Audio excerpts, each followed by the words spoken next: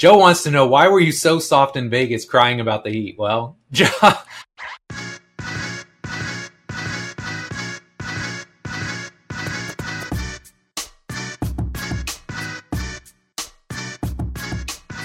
Hello, and welcome to the Physical Preparation Podcast.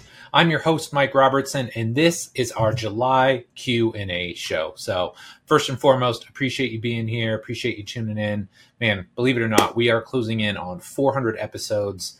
Hard to believe. I've told this probably 1,000 times now, but when I started, I thought if we made it to 50, maybe 100, I'd have said everything I needed to say, interviewed all the people that I wanted to interview, and man, show just keeps rolling. I continue to enjoy doing it, producing it, finding great podcast guests, finding great topics to talk about. So I hope you're enjoying the show as well. And personally, I love these Q&A shows because I feel like I've gotten some great questions in the recent months and years, and I feel like this month is no different. So we're not going to do any ad rolls, any of that stuff this week. We are just going to jump right in to the show. If you're listening to this, though, and you want to learn more about who I am, what I do, if you want free stuff, go to robertsontrainingsystems.com. Articles, videos, podcasts, just like this one. Sign up for our newsletter. You'll know each and every week when something new is dropping. So if you want free stuff, go to robertsontrainingsystems.com. You're a trainer, you're a coach, you want to level up your skills, go to completecoachcertification.com. It is basically the culmination of my 20 plus years of experience working in personal training, working in strength and conditioning, and the systems and processes that I've created during that time. So with that being said, let's jump into this show and let's answer some of these questions. So we're going to start with a question from my guy, Garson Grant. Throws me off every time. Sorry, Garson. But Garson wants to know, how do you train professional athletes that come in one week and are gone the next? And first and foremost, a lot of us, when we get into the industry, aspire to train professional athletes. We think about how cool it would be. Obviously, if you're working with high-level people, the money is pretty darn good. But with all of the money and the success and the things that they have going on, sometimes it can lead to a lack of consistency, right? They have a lot of money, so, hey, I'm going to go to Vegas for a weekend, or I'm going to train, and then I'm going to go and hang out in LA for a week or two. So while it is good in the sense that they can afford to work with you and you can generally get a lot of time with them when they're in town, it's a very real issue in the sense that sometimes they're just not around for extended periods of time. So first and foremost, I just want everybody to know this is not an ideal situation, right? I don't want to train somebody for a week and then have them go work out with somebody else for another week or 2 weeks. I like to have that time. I like to have that consistency because that's where you can really start to not only build the rapport, but that's where you can really start to string together some really solid training adaptations as well. You're not going to make it happen in 2 or 3 sessions. It's going to take weeks, months. In a best case scenario, you're going to have this person multiple off seasons for multiple years. So when I'm starting with somebody like this, and I get a sense that, they're not going to be here as consistently as I'd like, one of the things that I always come back to is, if this was a perfect scenario, and if they were going to be here for an extended period, how would I train them? And I try not to deviate too much from that. So if I find somebody needs, to improve their pelvic position, or I determine they need to build better brakes, right? So they can be faster in and out of cuts, or they can jump a little bit higher. I am going to write my program based around their specific needs and goals. I don't care what anybody else is doing. We'll talk about that here in a minute, but I'm going to focus on the things that I've determined to be their weaknesses, and we're going to start there. A second piece of this is educating the athlete, and this is a big part of it, helping them, kind of understand, like, look, I understand you have a lot of resources, and you can go to Miami or Vegas or LA or Phoenix and do all these different things, but just know and understand that the more you're bouncing around, the more you're not with me, the more you're with somebody else that maybe has a differing opinion or a different training viewpoint, now we're running into interference and we're not going to get the best possible results. So I try and educate them on why what I'm doing will benefit them.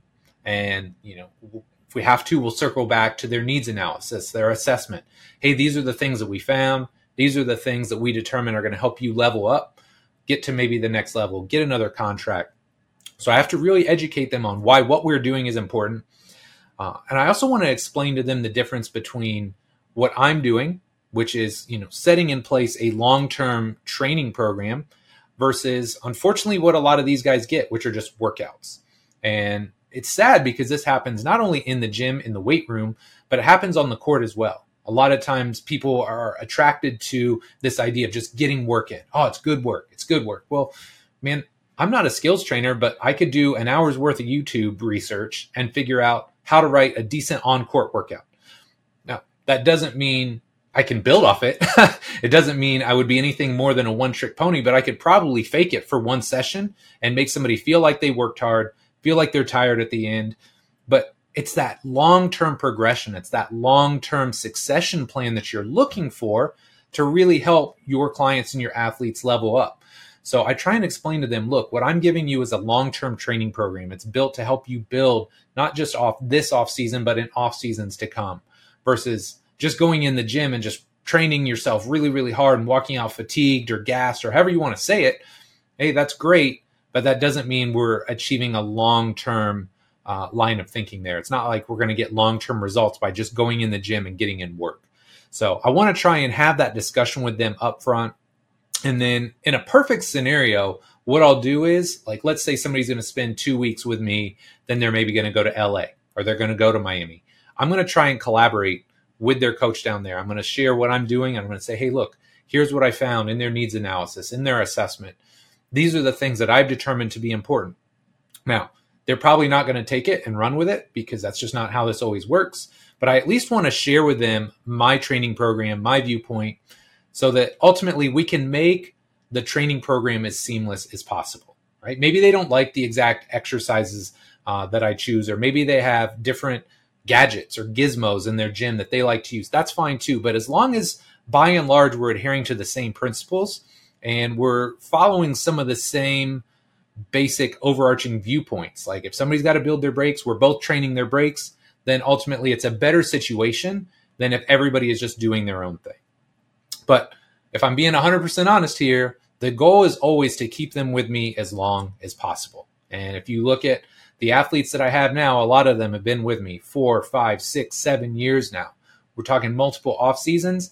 And what that allows me to do is really set up this long-term progression program, because some of them, it might take your entire first off season just to get them healthy enough to train, make it through a competitive season and be healthy, to where in that second off season, you can actually do what you want to do with them. So Garson, great question. I really hope that helps you out.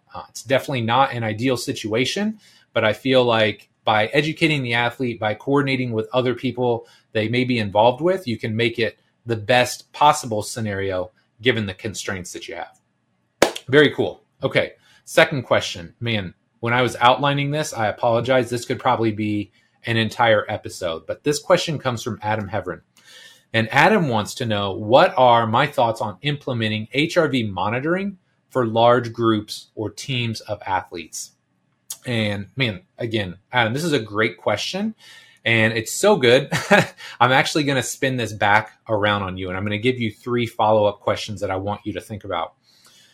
Number 1, I want you to think about, what do you want to get out of testing them, right? So if you're going to say, I believe in HRV, I think it's important. What do you want to get out of it? Are you testing readiness? Are you testing for aerobic adaptations? Are you testing for recovery? Lots of reasons you could say, I want to test HRV. So I want you to think about, what do you want to get out of it? Number 2, I want you to think about what your testing cadence is, or in other words, how often do you want to test this? And then the third question is, and this is something that really frustrates me because there's a lot of people out there collecting data and doing nothing with it.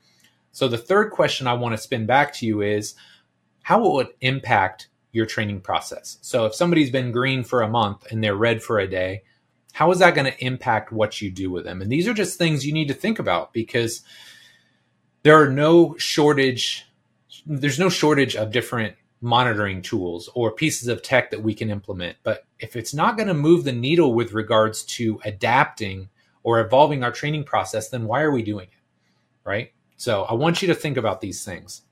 And while you're thinking about them, I'll give you a little story.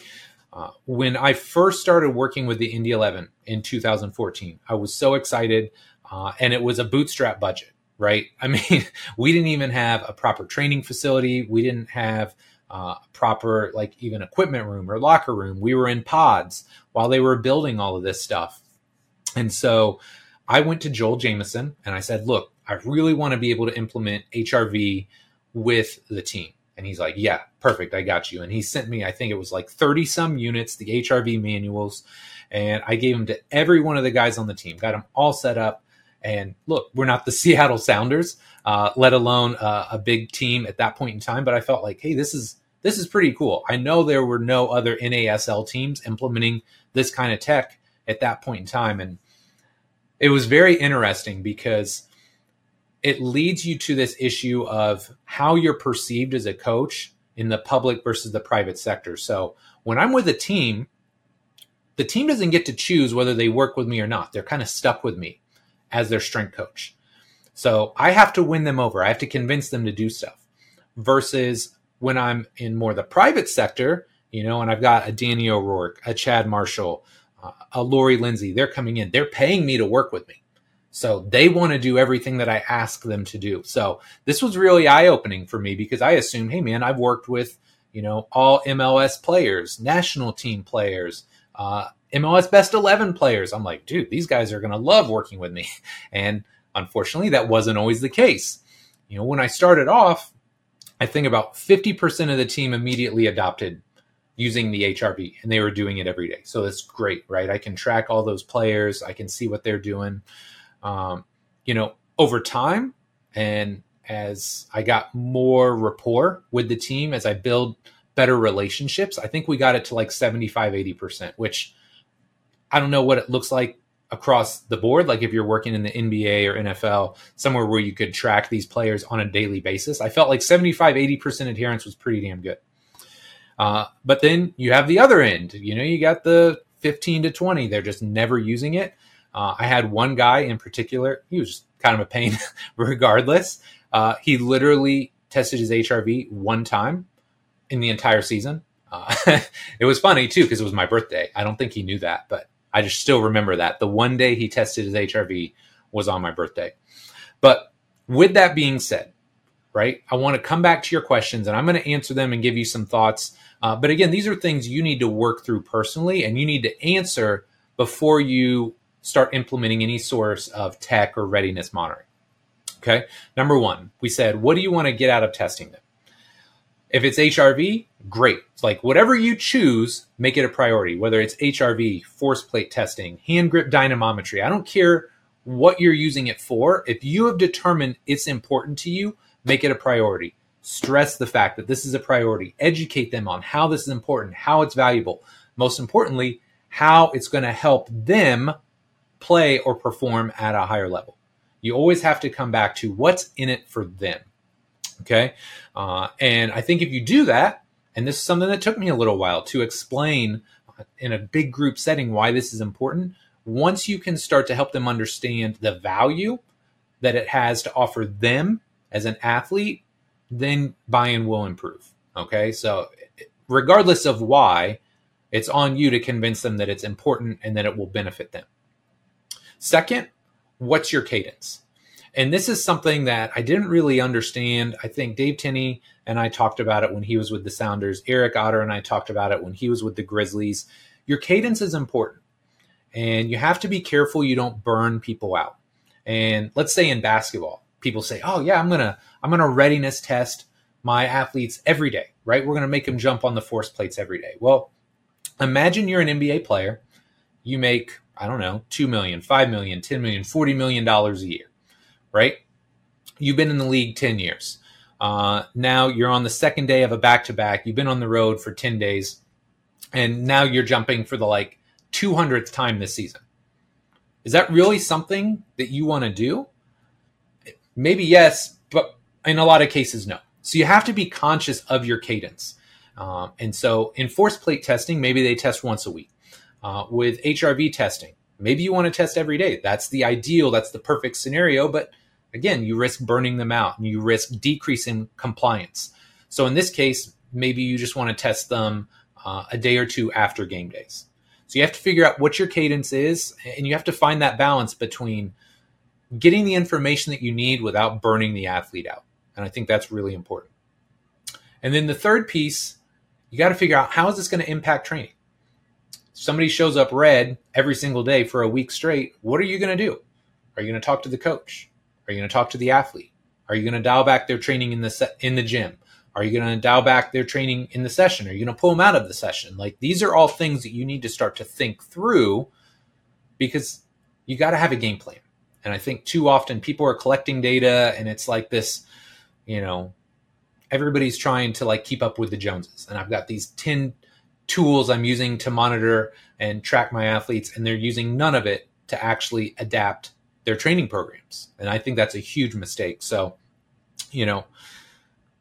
one of the best things for me when we were using HRV was when we did have guys that were consistently red for 2 or 3 sessions in a row.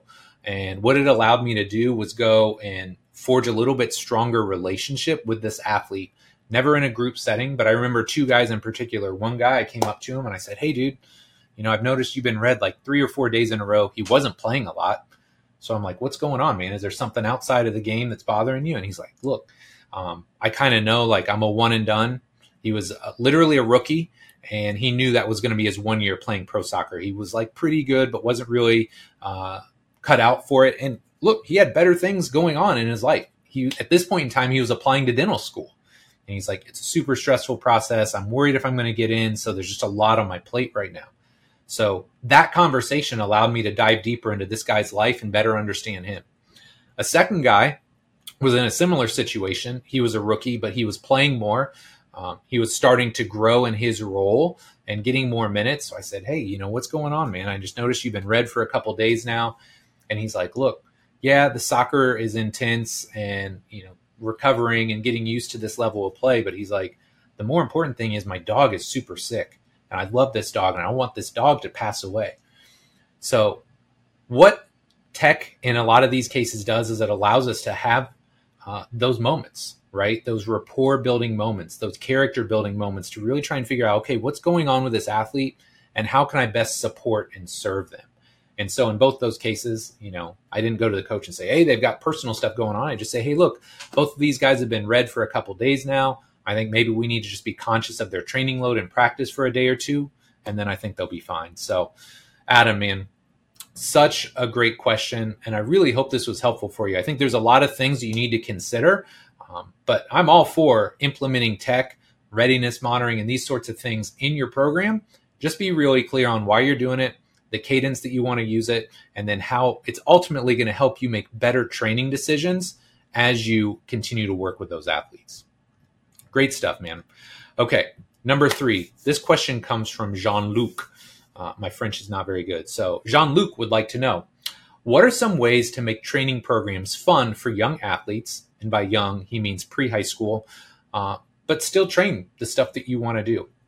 And I think this is such a great topic, something we need to be talking more about. And I want to give a shout out to my guy, Ty Terrell. Ty worked at IFAST for 5 years. He is now with, I believe it's like the director or high performance director of the Washington Wizards. So very, very cool to see that guy's evolution. But when he came into IFAST, I knew he was the guy that we needed because he'd worked under Lee Taft.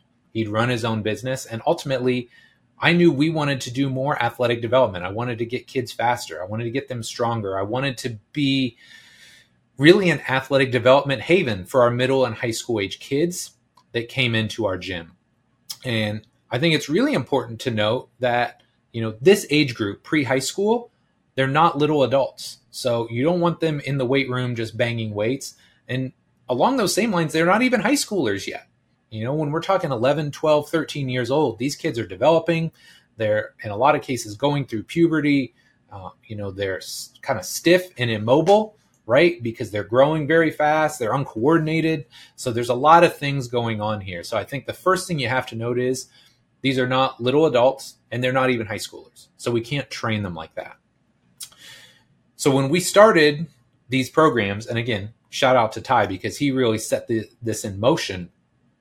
He really tried to put a big emphasis on, if we're looking at R7, R3, the readiness piece, like a long extended dynamic warm up and there's a lot of just movement-based skill in there. You could see where Lee Taft had influenced him, right? Because they're going to accelerate, they're going to backpedal, they're going to shuffle, they're going to karaoke, all these different movement patterns and strategies that they need to be a successful athlete. So huge emphasis on R3, and then an even bigger emphasis on R4, which is our reactive, our speed, our power, our explosiveness piece. And so he would do so much stuff there. We're talking accelerations, change of directions, jumps, cuts, all of the things that, again, they need to be successful with regards to speed development to play at a higher level in sport. Because one of the things that I've always joked around with, I don't think I've ever had an adult, like a parent, call my gym and say, hey man, little Johnny, he's just too fast and too explosive. I need you to slow him down a little bit. Every parent and consult that I've had over the years has been, hey, little Johnny, he's really smooth on a soccer ball, or he's got a great jump shot, but he's just too slow. He can't get open, or he can't defend. So speed development is such a big thing at this age. So huge emphasis on R3, that really extended, long, kind of drawn out warm up. R4, lots of speed, agility, quickness, low level plyometrics, starting to build that foundation. And then R4 at the end was very game focused. So Ty, Eric after him. And then what we were doing in speed camps a lot too, we put a huge emphasis on games. Kids love to play games. So we would do all kinds of variations of tag. Spike ball has been a big one in our gym over the years. Eric was big on wall ball. So you find ways that they can compete and they can compartmentalize and take these skills that they learned in a little bit more rehearsed or choreographed environment. And now you make them express them in a game or a competitive environment. And again, whether we're talking about Lee, Ty, Eric, they've all done such a good job of finding ways to help kids compete and take those skills that they developed earlier on in the session and then integrate them into a game competitive format. So if you look at the session, maybe 40 to 45 minutes of it revolves around getting warmed up, lots of speed and agility work, some sort of game. And then the last 15 to 20 minutes, that's where we're going to go into the weight room and we're going to start building those foundational movement patterns. So we're going to teach them to squat. We're going to teach them to lunge. We're going to teach them to hinge. We're going to teach them to do a push-up, maybe to own a pull-up type position at the top. Foundational movement strategies that they're going to need throughout their entire life, right? Because the goal isn't to just make them a great athlete from 11 to 13. You want to be able to build on that when they go to high school. When they go into a weight room, you want them to be able to squat, hinge, press, pull, lunge effectively. Because we know in those environments, there's a whole lot of kids, not a lot of supervision. So if I give those kids the tools early on, when they go into a high school weight room, they're confident in their abilities and they can go in and they can get the most out of those programs. But even longer term, when somebody retires from sport, they're always going to take these skills that we've given them early on in their career, and they're going to be able to use that for the rest of their life. So we want to build those foundational movements. And a lot of times people think, oh man, you're in there and it's like heavy back squats and trap bar deadlifts. No, we're talking like lowest hanging fruit. It may be a plate reaching squat. It may be a kettlebell deadlift. It may be a supported split squat. It could be an incline push-up. But we're building all those foundational movements at a very young age so that, again, when they get into high school, when they get into college, they have this really strong foundation that they can build from and that ultimately they can achieve whatever their highest level of athletic success might be. So, man, really long-winded answer there, Jean-Luc. I hope it helped. I think the systems and the programs that we've run over the years at iFast have been incredibly successful. And it's really fun because if you can set the stage at this early age and give them some of these movement foundations, you can really see some awesome progress over the next 6-7 years of their athletic career. Okay, next up, we've got a question from my guy, Jason Wells. Jason is an OG iFaster, so I love seeing this question from him. And Jason is a strong dude. It takes me back to my powerlifting days. But Jason wants to know, what are your go-to favorite exercises to help shoulder rotation on squats? So, man, this is such a great question because how many athletes, specifically powerlifters, do you see that have mobility issues and struggle over the course of their career to maybe get under a bar. And man, I'm just thinking back to when I first got started in powerlifting. You know, I'm like 22, 23 years old, reading everything that Dave Tate and Louis Simmons have to offer. And, you know, again, I'm like a $175, $180 at the time. So I just go under a bar and start squatting, right?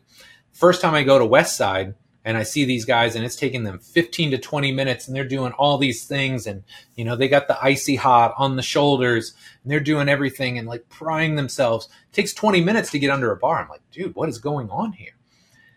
But what you start to understand, especially if you follow like Bill Hartman's model and you start to understand like internal and external rotation and how compression can take away shoulder rotation, you start to realize, oh man, all the bench pressing, all the rowing, they've got that compression sandwich going on.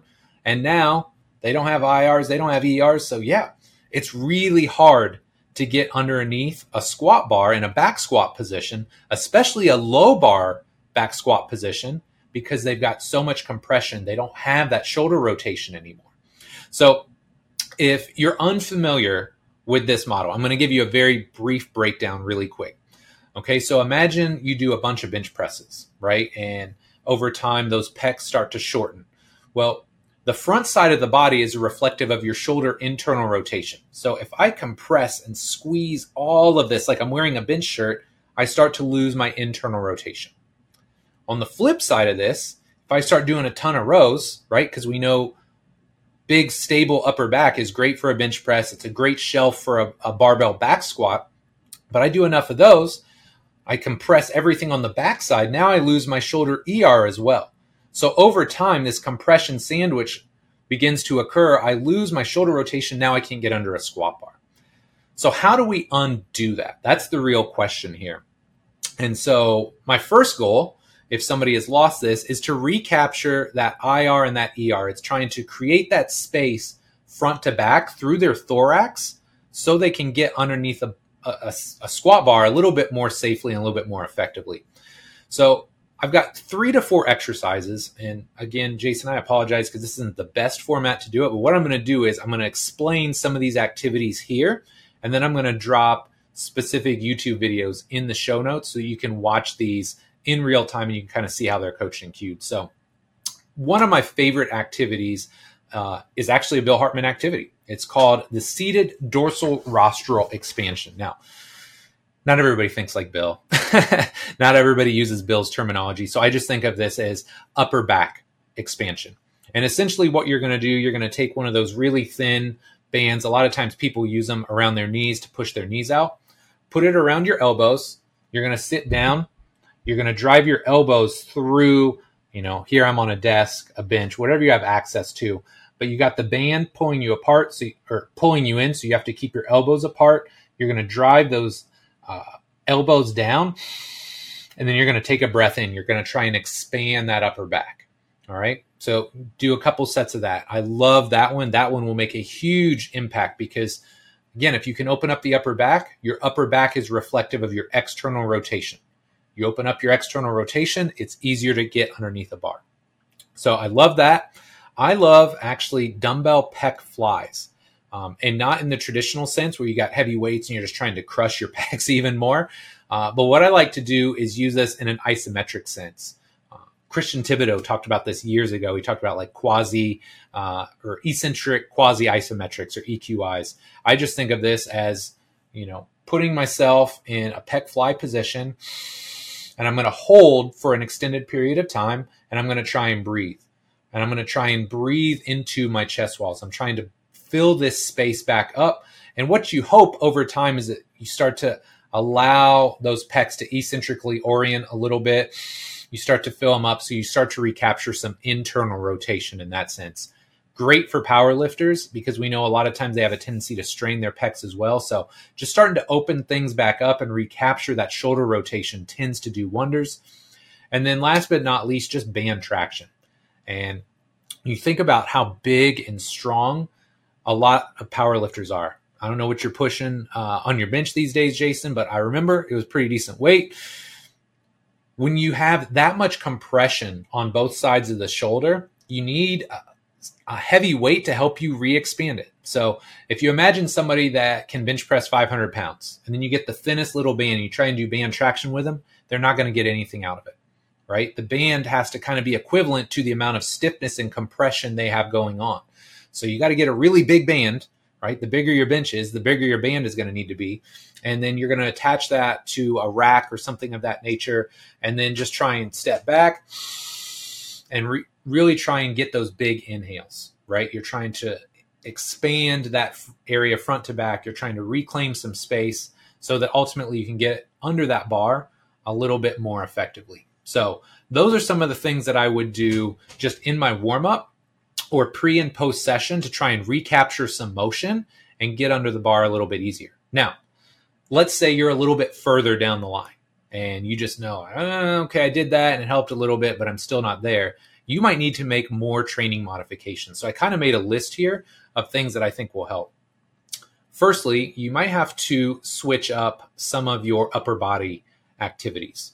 So things that I really enjoy, and I actually just dropped a YouTube video about this week, but I call them athletic pressing variations. So instead of doing the standard bilateral bench press, where we've got a barbell, both arms are tethered together and they're pronated, maybe we switch to dumbbell variations.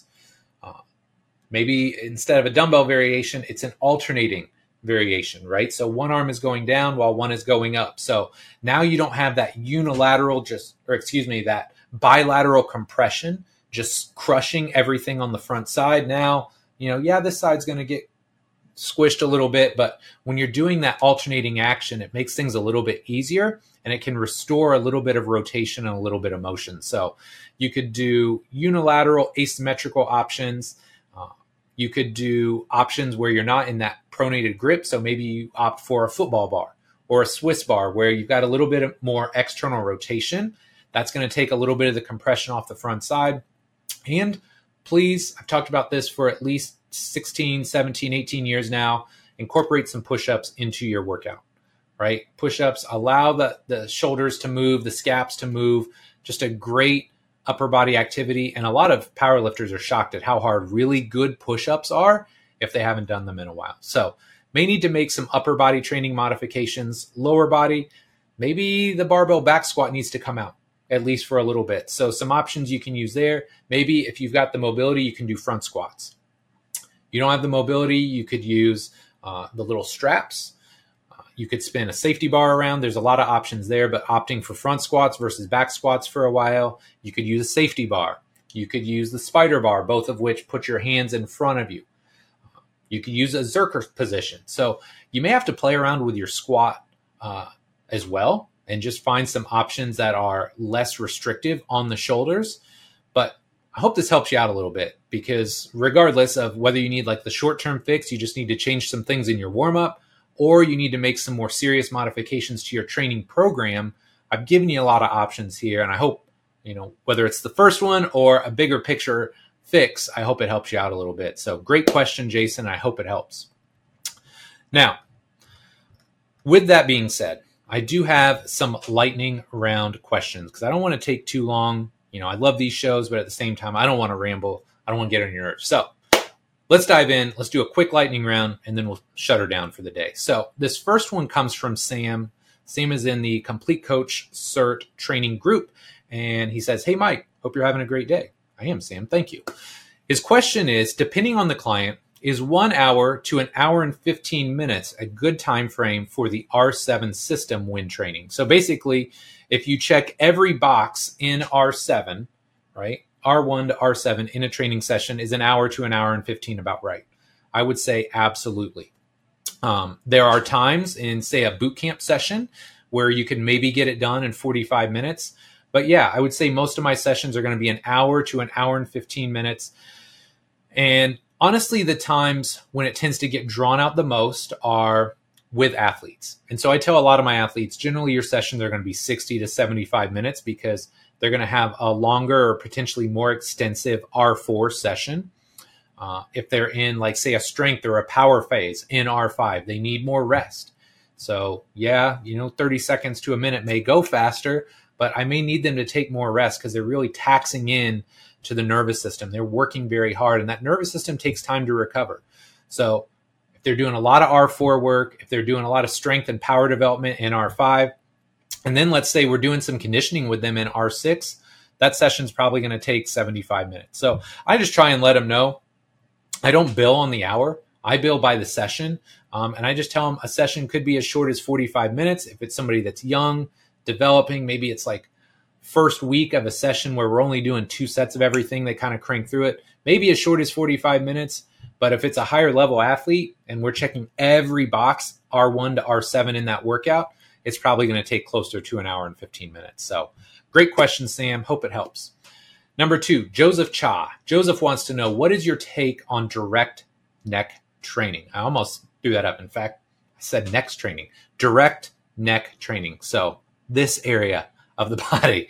I think it's critically important for specific athletes. Basketball, I'm not super worried about, but if you're working in a collision sport, so if you're in football, you're in rugby, I've got a race car driver that comes into my gym, race car driving, even soccer, right? Because they do so many headers and they're up and their head and their neck are exposed.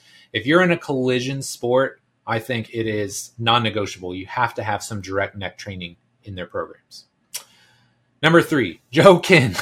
Oh, Joe. Joe wants to know, why were you so soft in Vegas crying about the heat? Well, Joe, bro, I don't tolerate heat well, man. I'm like Scottish, Irish. I always joke around. Indiana is already too close to the equator. And Vegas, man, it's that dry heat, dude. I'm just melting every time I step outside. So, sorry, bro. I'm not on your level. House, I'll try and get there, and I will try and be less soft the next time I go to Vegas. Callan would like to know, what are the pros and cons of training with sandbags, and do you use them? I think the biggest pro of training with sandbags is just the non-conformity and just the novelty of it, right? So, a dumbbell is very compact. It feels a certain way. Sandbag, not quite as conforming depending on the bag that you have. It might bend. It might, wilt isn't the right word, but it's going to bend a little bit when you pick it up, or it might shift and move. So, you're going to get some like accessory core stabilization or just like total body stabilization when you pick it up. So is it a valuable tool? Sure. The cons are you have to buy a totally unique training implement that, not everybody's going to like, not everybody's going to use. So if you're a baller on a budget and you're just starting a gym, I don't know if it's something that I would invest in. And then as far as do I use them? I have in the past. A lot of times I would use them for like circuits. If I would do like little circuits at the end as finishers for fat loss clients, maybe we would do like sandbag shouldering, 6 each. And then we do some Zerker squats. And then we do like a RDL to row or like an overhead press. We'd play around with it. We dabble with it, but it was never like a main thing in my program. So valuable tool. If you have the money and you want a little bit of novelty, sure. Is it something that's going to make or break your facility? Probably not. Just a general question. How was Vegas? Vegas was great. I just feel like anytime I leave and get out of my little bubble here at home, it puts me behind a little bit. So this week I've been playing catch up on billing, on everything IFAST, all my communication, all the people that want to have like little meetings, calls, consults, that all got pushed back a week or two. So great. And just great to connect. There's got just some great people out there. I love hanging out with the guys from the Memphis Grizzlies. Lots of teams and friends in the NBA, but they're just some of my favorites because very similar mindset, very similar training methodology. And I feel like every time I hang out with different people, whether it was the Grizzlies, whether it was my time hanging out with Daniel Bove, my guy Cade, who works with George now, and Harrison Barnes, like anytime I'm around high level people, it makes me think and it challenges me. It makes me want to get better. So, even if I just go out there to kind of reconnect with people, see how they're doing, and just get a better feel for like what's going on in that space and with those athletes, it makes me come back and want to get better. So I think it was a productive trip. As you know, I'm playing the long game. But I think some of the things that we have in place now for IFAST and for our basketball guys and girls going forward is truly going to be elite. So I'm excited to talk more about that in the months to come. How'd the basketball program go? Basketball program has been great. I was very, very not surprised, but very, very pleased with the response that I got, especially because a lot of coaches that I've worked with over the years purchased it. They're trying to figure out more about how I program for basketball. And ultimately, I just want more young basketball players to get sound strength and conditioning programming. Too many of them are getting either treated like power lifters. They're back squatting, bench pressing, and deadlifting, just trying to push up their max every single workout. Not going to work, at least not for the long haul. So many of them are not focused on movement training and becoming more skilled movers on the court. Some are getting trained like football players. So it's power cleans and squats and bench presses. It's like, man, this is not football, guys. This is not powerlifting. This is basketball, and they need to be trained in a certain kind of way.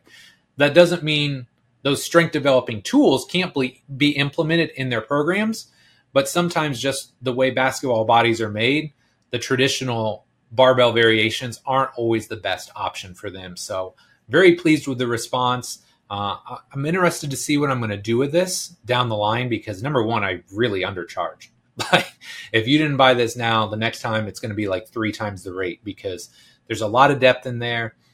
There's videos for everything. There is breakdowns as to why I'm choosing the activities and how I'm going to build on them. So there's just a lot of insight into the program that I think is going to help, whether you're a young player or a young coach. It's really going to help you better understand how to write good training programs. So I thought it did really well. I was excited about it, and ultimately very happy with the response that I got to it. So, man, my friend, that does it for this week's episode. Truly appreciate you being here. I hope you got something out of it. If you did, do me one small favor. If you're not already subscribed to the show, do that right now. iTunes, Stitcher, SoundCloud, Google Play, Spotify, the Amazon Store, YouTube, podcasts. We are out there everywhere. So wherever you consume podcasts, go there right now. Hit the subscribe button so you know each and every week when a new episode drops.